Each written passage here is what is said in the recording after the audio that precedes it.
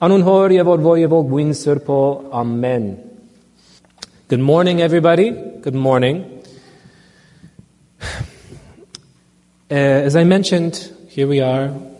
We've stepped headlong into this period of Great Lent, which is profoundly important for us because this is the period of time which is set aside for us to reorient our lives, to refocus our lives, which all of us need. Not once a decade, not whenever we feel like it's necessary, but we need it at least on an annual basis, at a minimum on an annual basis.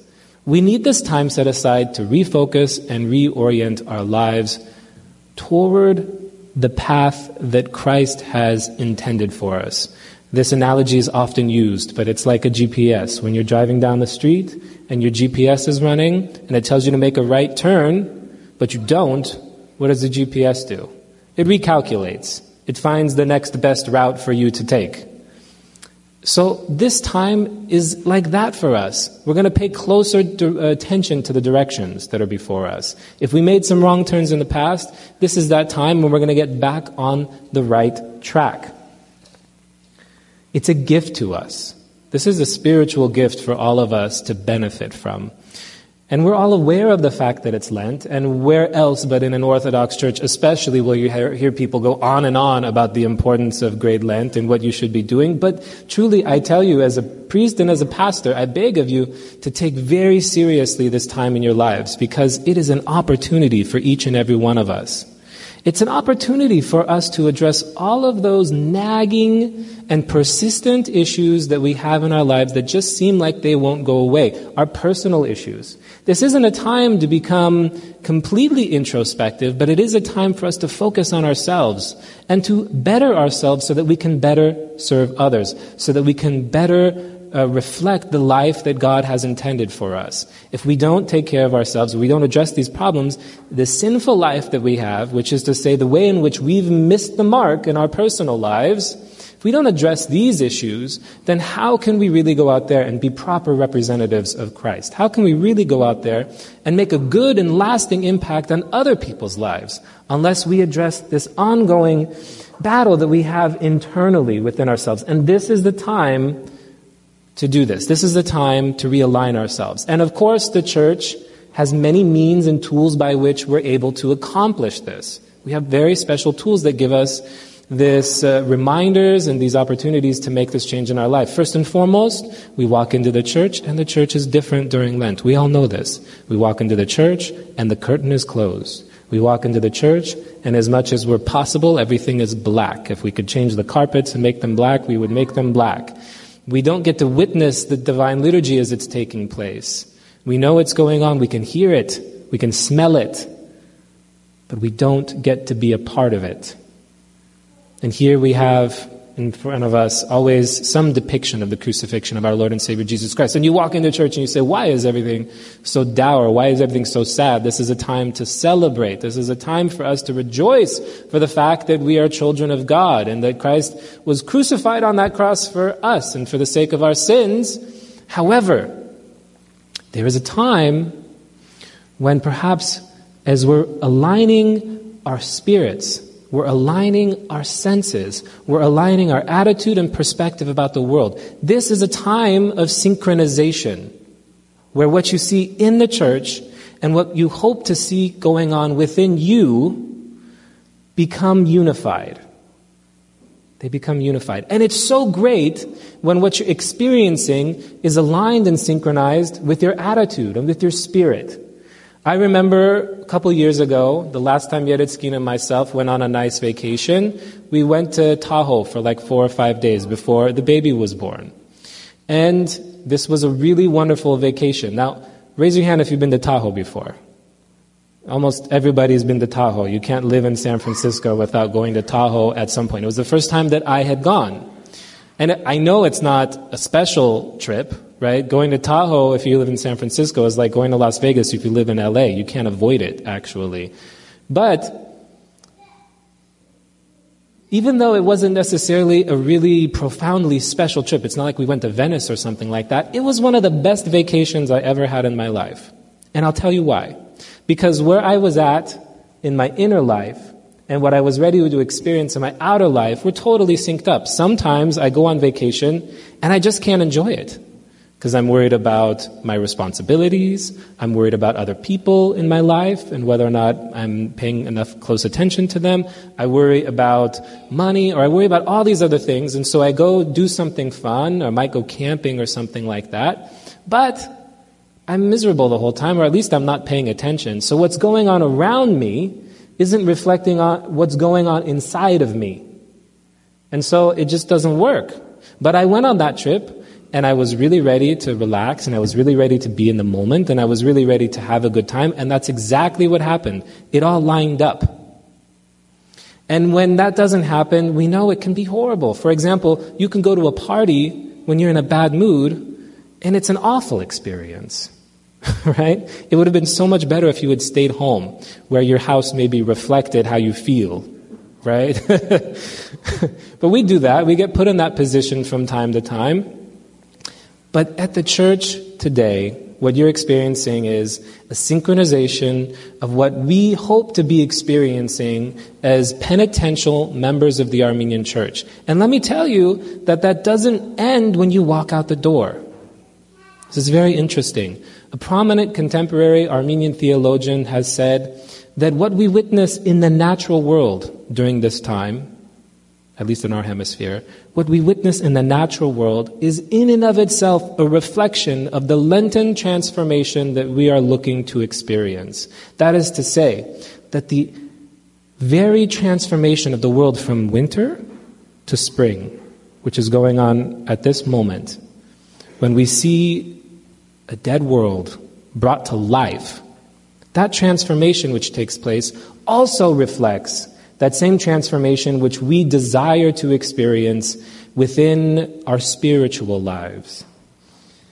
I'm going to just walk through this with you because we have various Sundays throughout the Lenten calendar. And as we know, in the Armenian Church, each one of those Sundays is devoted to a specific episode from the Bible which leads up to the resurrection of our Lord and Savior Jesus Christ.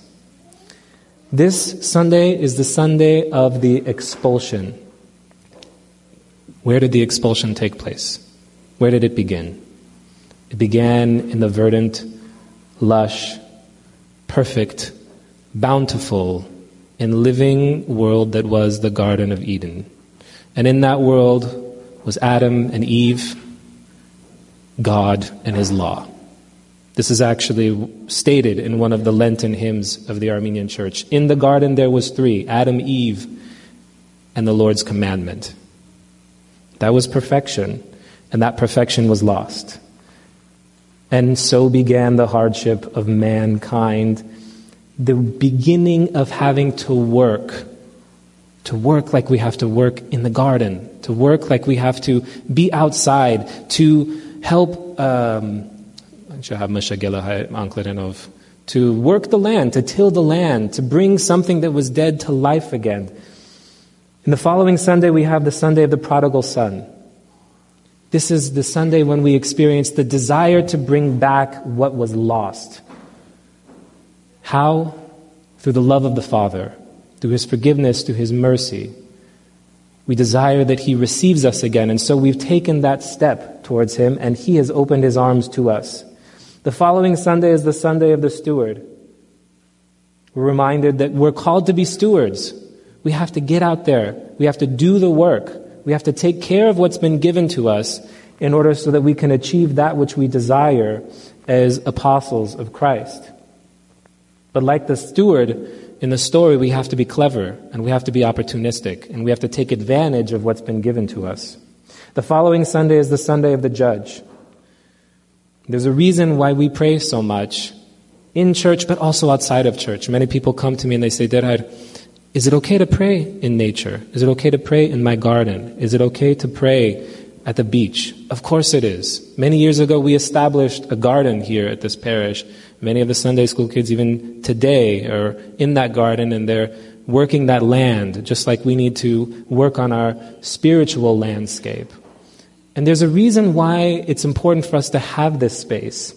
Because it's in this space that we surrender to the control of God, just like we have to, in the story of the judge, surrender to the judgment of the just judge. We have to surrender to God's providence.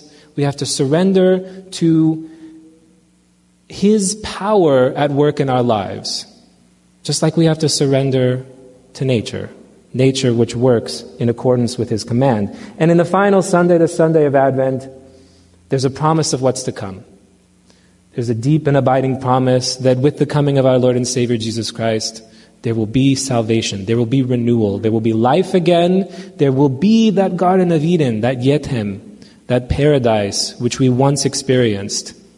But to get there, we must have hope. We must have faith in that promise.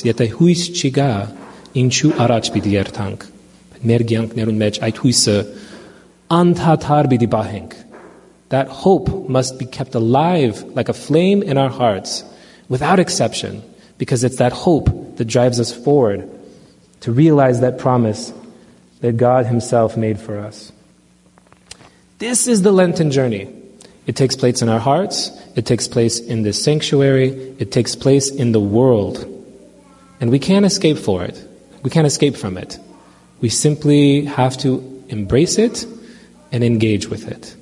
And this is my prayer for all of you during this time, so that we may maximize the benefit of this great Lenten season for all of us. Imagot knevor irabes as metzbaka tzeziamar aritmela vor tsergyanknere dzevapokutian desek tsergyanknere irabes vercha yevor hasning zadike tsergyank lrit pokhvadzela այնպես ինչպես Աստված գուզե tzeziamar. I'd like to ask, for those of you that have just come in, is it raining outside? Is it okay? So, in a few minutes, when we're ready to conduct the Requiem service, we're going to go outside together, and I'll ask that you follow us as we process outside of the church.